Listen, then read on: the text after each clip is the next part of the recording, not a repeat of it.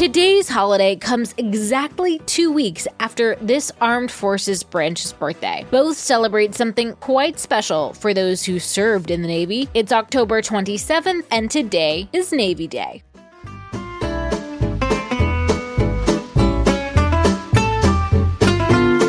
Welcome to TacoCast Podcast, Every Day is a Holiday. No, really, it is. Did you know that literally every day is a holiday? I don't know about you, but I love having a reason to celebrate every day. Whether it's your favorite foods day or something else totally random, happy holiday to you. The Navy's official birthday is actually October 13th, recognizing the anniversary of the Continental Navy during the American Revolution. By contrast, Navy Day was selected to coincide with Teddy Roosevelt's birthday. In fact, Navy Day has been celebrated longer than the Navy's birthday, with Navy Day originally started by the Navy League of New York in 1922, and the Navy's birthday began celebrating in an official capacity in 1972. Navy Day specifically celebrates Navy service and chose Theodore Roosevelt's birthday because he was the Assistant Secretary to the Navy and supported a very strong Navy. It was also for a long time considered to be the birthday of the Navy, as a document presented to the Continental Congress in 1775 for the purchase of a fleet of merchant ships to form the American Navy. Navy Day earned massive celebration between 1922 and 1949 until Secretary of Defense in 1949 Lewis Johnson announced Armed Forces Day would replace Navy Day the following year and changed the date. However, despite the Navy's birthday officially celebrated on October 13th and Armed Forces Day being moved to May, many in the Navy still celebrate Navy Day. The U.S. Navy is the largest in the world, with 323,000 active and 109,000 personnel. 6 U.S. presidents served in the Navy in World War II alone. John F. Kennedy, Lyndon B. Johnson, Richard Nixon, Gerald Ford, Jimmy Carter, and George H.W. Bush served in the Navy during World War II. In fact, every president from 1961